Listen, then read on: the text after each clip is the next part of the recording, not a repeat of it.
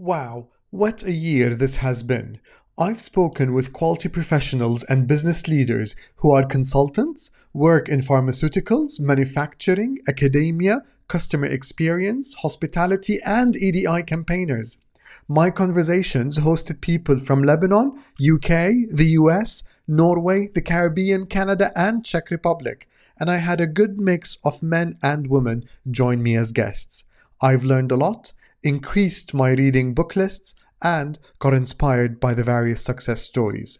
I hope you did too. Here are the highlights. But once you can convince and influence, um, certain types of individuals in terms of, what we can bring and show the value of that, and then it's noticed, if you like, that is just powerful. And I think using that experiences over my career to show that quality as an example can bring so much more than just having a cert on the wall. We're here to make a difference and a positive difference. And we've got a toolbox that we can select to bring that into the mix. I think that for me is a big thing. I also think growing talent. Now I've come to the point in my career where, I've learned quite a lot, and obviously I want to keep learning as I go on, but sharing that experience with others and seeing them thrive is a fantastic, self-satisfying thing to see and do, whether it be through volunteering, whether it be through my work. So for example, part of where my current role is to develop auditors. Now, it was, we decided as part of our strategy for that, we weren't just going to go out and recruit a bunch of audit professionals, for example. We would actually develop within, and we seeked volunteers across the business. We're now up to 25, I think, at the latest count on our kind of team that's come forward because they want to learn a new skill. Now, these are engineers, project managers, HR, finance, and they all bring a unique skill set to the table. And the fact that they're curious, and I'm using that word curiosity because that's an auditor's trait I truly believe in, they come forward to learn, but because they've got different experiences across the business, they're going to add immediate value. And I started in the pharmaceutical industry right from the production floor, where I have learned a lot from formulation to designing a product, designing a process, the equipment used, how to set a quality management system within the pharmaceutical company. Then I advanced in my career to establish a department in my company called Technical Services and Product Development.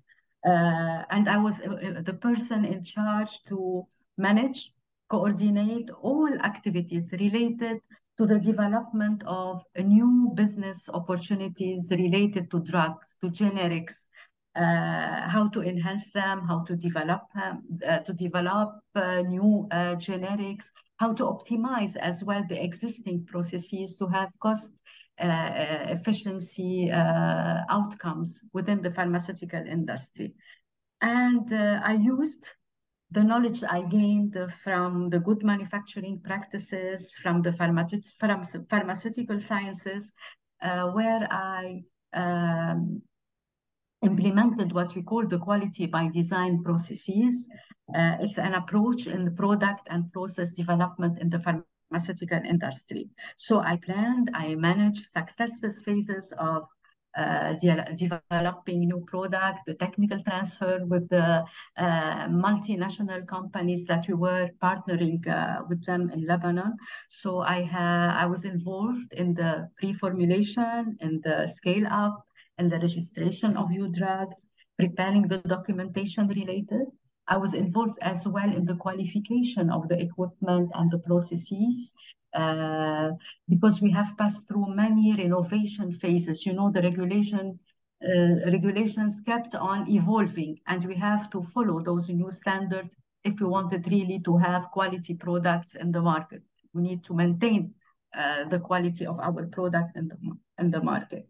Apart from, what did I learn? I think I learned three things. The first was ask better questions, ask better questions of curiosity to really, and what else questions, and what else, and is there anything else, and so on and so forth. One of the things I did not do is I did not go to Gemba. And what I mean by that is I didn't go and look at the vans. And that now, it is something that I would just say to everybody, go and look at something, anything in action, and just watch for a little while first. And had I done that, I would have seen the engineers loading up their vans on Monday morning and I've gone, how long's that ladder? It would have, I would have realized that I had something I wasn't briefed on and that I needed to be aware of. So that was my second learning. And my third learning was pilot. Pilot. I could have just got one van. I could have stopped one van on a Friday, started it on a Monday, and only had one failure. And that would have been great because that would have been a learning. And we would have all gone, oh, I'm glad we tried that. And that, is the heart of PDSA, is it not? Test, small scale. Yeah, that was a big learning for me. I would have to say it is that year of learning through the LIMSI that it's kind of hard to explain to somebody who hasn't been through it, aside from you can obviously sense my excitement. And, I still am, and I graduated in 2015 from that course. I still talk about it like it was last week, right, that I just graduated, because there were just so many eye-opening moments, and having a global community in a room or online, which we did see, again, we would meet each month online, and every 6 months we met in person for that year. So we actually physically met 3 times.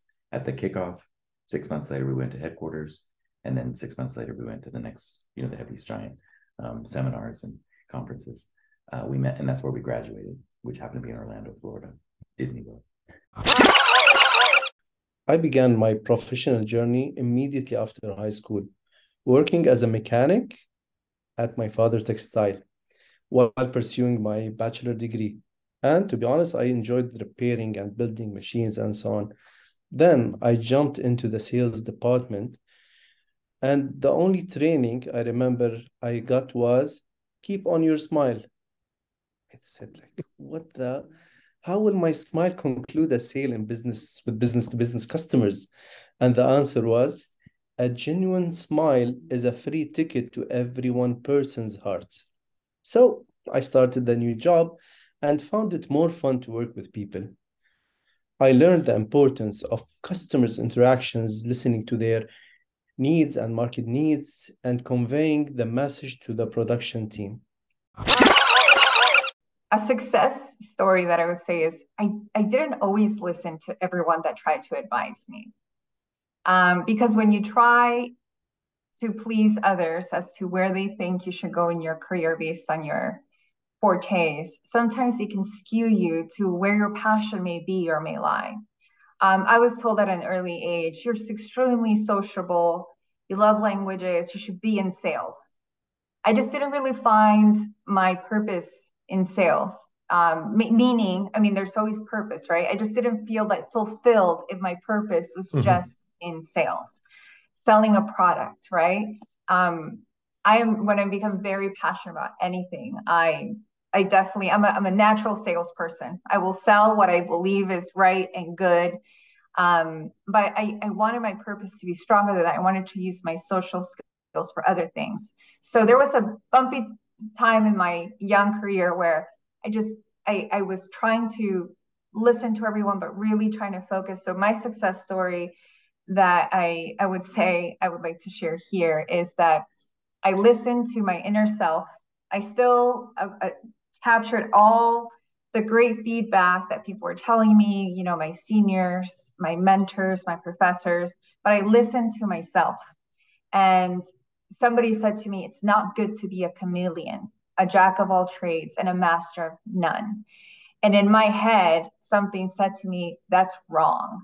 It's good to be a master of many instead of, just focusing on one thing, because I am many things. I am not one title. I'm not one thing. So what I would share here that hopefully anyone listening to this can benefit, implement, is listen to yourself, find your niche, concentrate in that area, and everything kind of tends to follow after that. So the Foreign Office had a policy that says that the core of the Foreign Office, the British diplomats. So Foreign Office at the moment, when I was there, it had about 15,000 British employees, the diplomatic corps that goes off to different posts around the world. And then in addition, they employ local staff to provide all the services and so on in the embassy and what have you. The diplomatic corps, the British officers, have to change jobs every 2 or 3 years so that you don't become too comfortable in wherever you're posted and therefore can become exposed to corruption and so on and so forth, which means that everybody has to change jobs every 2 or 3 years to open up jobs for people who are coming back from posts and so on and so forth.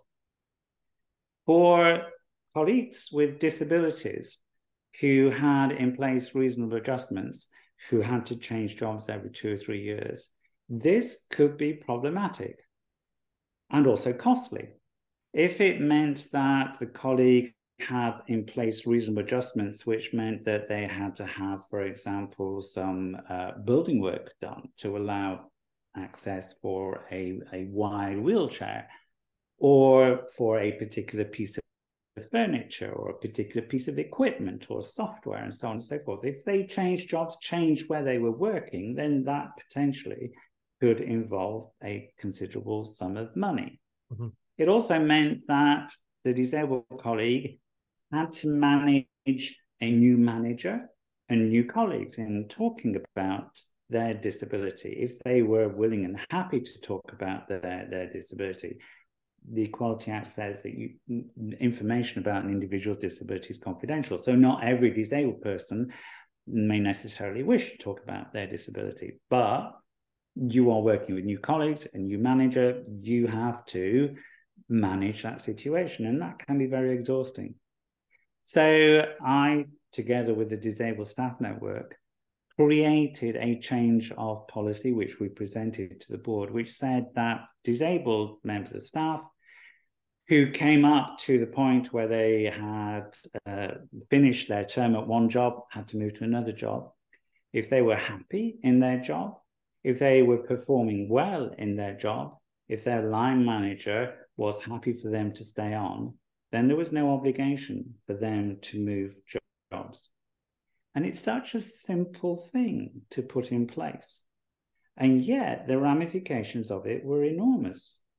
It saved the Foreign Office money because you didn't have to put in new reasonable adjustments where that person was moving to. It meant that the disabled person felt more confident, more happy to engage because they knew that what they were doing worked and that they were going to stay there for a longer period of time. It meant that the line manager, each time you get a new person reporting to you who is coming with a disability, the line manager may have a degree of anxiety about how that person is going to fit in, how they as a line manager are going to manage that person, and all that was removed. Yeah, I think going back to the whole relational approach, it's difficult within leadership not to get sucked into the narrative that you have to be bolshy and pointing the finger at those people that work with you, and then you feel like you're swimming against the tide. And I've always struggled with that, to make sure that I encourage when the pressure's on those people that are working with me. And not that long ago, about a year ago, I was working with someone that I was line managing, and he was doing very well, and I was trying to encourage him to support me more. So I was sending him out and saying, no, you're doing really well, and having that relational approach. And it got to the point where I really wanted him permanently with me. And he said to me, I've actually accepted a job somewhere else for promotion. And he said to me, Rian, if you hadn't encouraged me so much, I wouldn't have had the confidence to go for that job. What I have seen to as quality professionals is that we tend to implement a lot of corrective actions, but how regular do we come back to verify those corrective actions to know if they are effective enough? And that was one of my mind-blowing things, that 6 months later, we could have examined those corrective actions to determine effectiveness.